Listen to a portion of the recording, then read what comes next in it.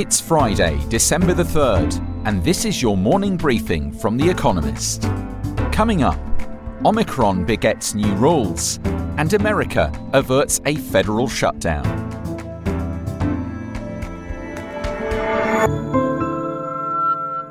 First, the world in brief.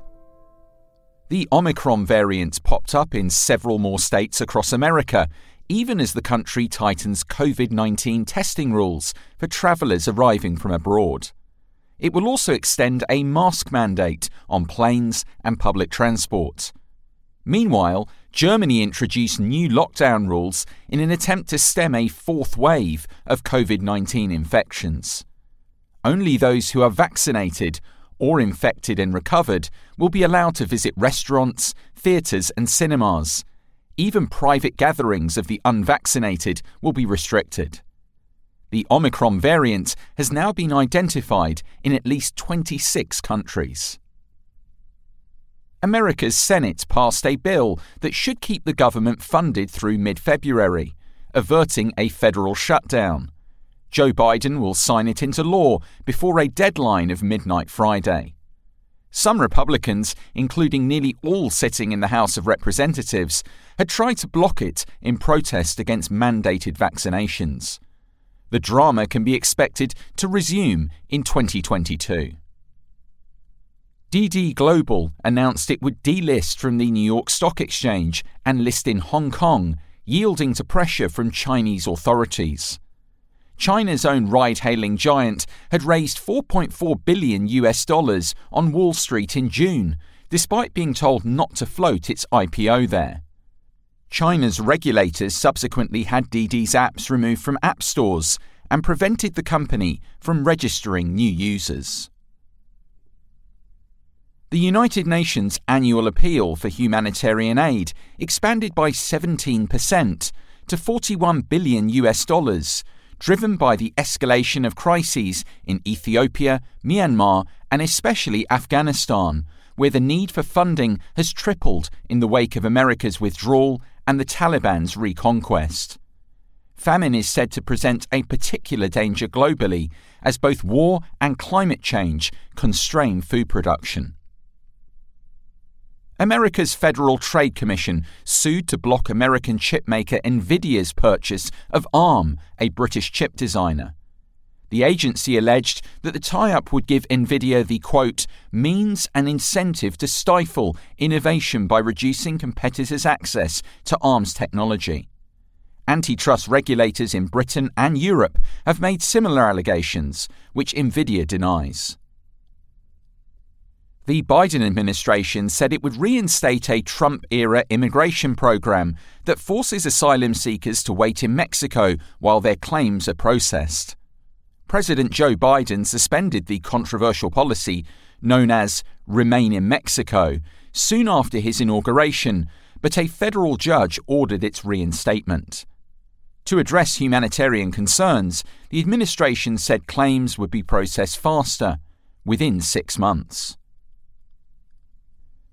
The Organisation of the Petroleum Exporting Countries said it would stick to its agreed policy of monthly oil supply increases, despite falls in the price of Brent crude. These have been provoked partly by concerns over the economic impact of the Omicron variant. OPEC had been under pressure to pump yet more oil onto the market to bring down energy prices. America and other big consumers recently released oil from their strategic reserves to do so. Fact of the day: 500. The number of Americans likely to be injured or killed in road rage shootings this year. Guns, cars, and aggression are a lethal mix. And, editor's note: whether you're a loyal fan or a new listener, we want to hear from you. We're launching a listener survey so you can tell us what you think about our podcasts and so we can find out what you would like to hear more of. To take part, visit economist.com/briefing survey. That's economist.com/briefing survey. The link to the survey is in the description.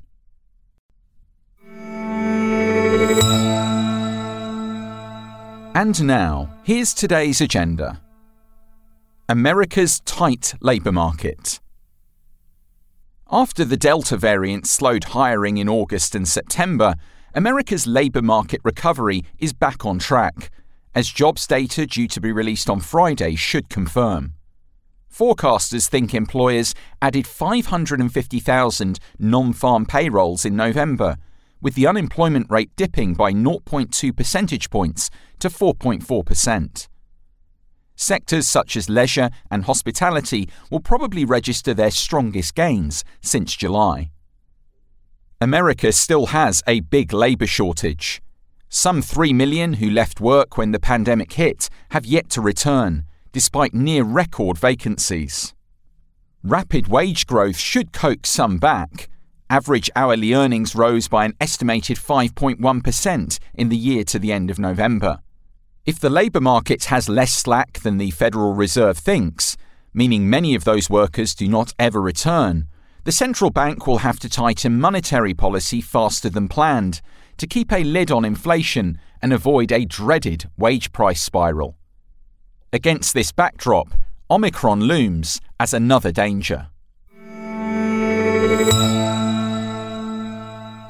NATO preps for cyber war. A big NATO cyber drill in Tallinn, Estonia's capital, ends on Friday.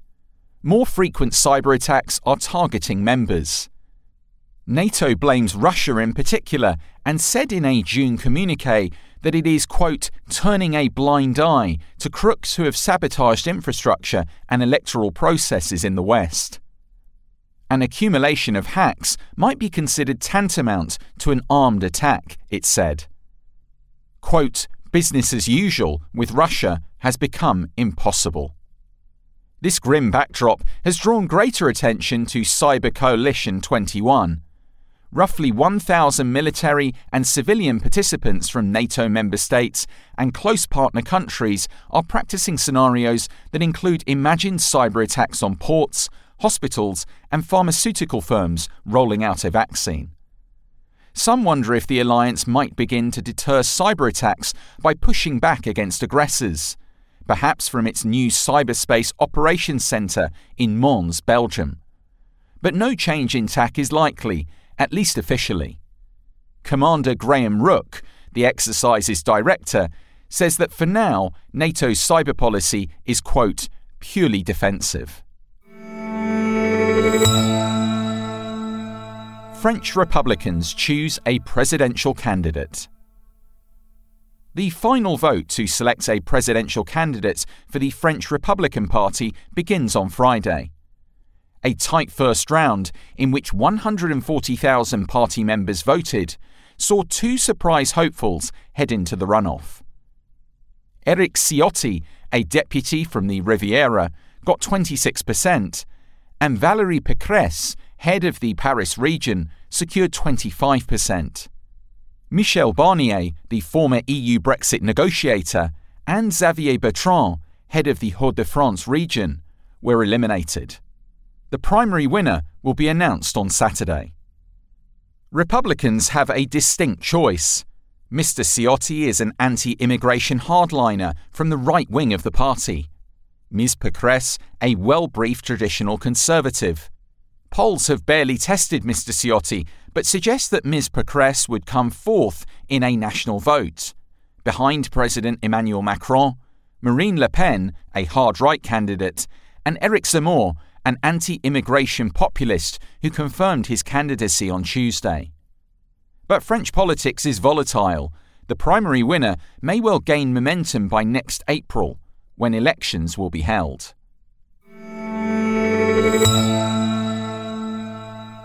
China opens a railway to Laos. A high-speed railway connecting Yunnan, China's most southwestern province, with Vientiane, Laos' capital, opens on Friday.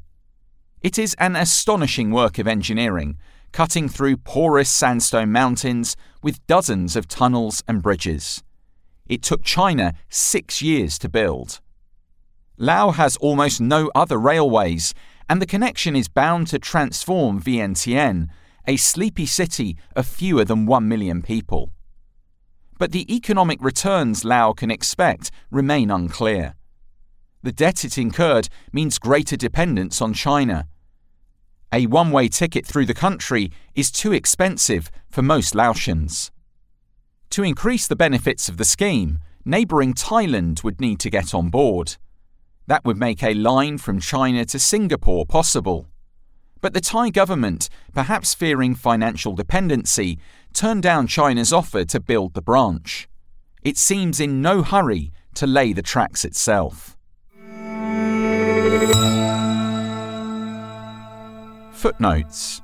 A look back at Pearl Harbor.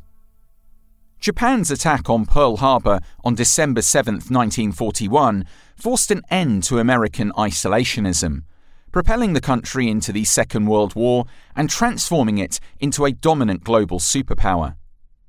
Anton Lagardia, the Economist diplomatic editor, considers its impact on American foreign policy and Indo-Pacific politics 80 years on. In the early phases of his research, Anton read several accounts of the attack, including Roberta Wohlstetter's Pearl Harbor, Warning and Decision, a seminal book on America's profound lack of readiness. In Pearl Harbor, From Infamy to Greatness, Craig Nelson argues that modern America was born in the chaos and tragedy of 1941, not in 1776. To understand the war dove perspective, which advocates restraint and negotiation, Anton read Stephen Wertheim's Tomorrow the World, The Birth of U.S. Global Supremacy, and Charles Kupchan's Isolationism, A History of America's Efforts to Shield Itself from the World, which considers the roots of America's modern foreign policy ethos. Anton also spoke to experts, government officials, and, not least, toured Pearl Harbor with the resident historian, Jim Neumann. On the day of his visit, the Pacific Fleet Band was entertaining visitors and a Japanese submarine was in port, a sign of how the old enemy has become one of America's closest allies. Read Anton's story when it's published by following him on Twitter.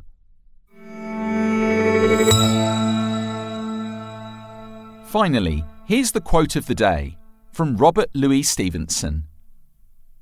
Our business in this world is not to succeed, but to continue to fail in good spirits. That's it from the Economist Morning Briefing, available every weekday and on Saturdays. You can hear interviews and analysis from our journalists, including our current affairs podcast, The Intelligence, by searching for The Economist on your podcast app, or by asking your smart speaker to play the latest Economist podcast. And, as a subscriber, you have access to each week's full edition in audio.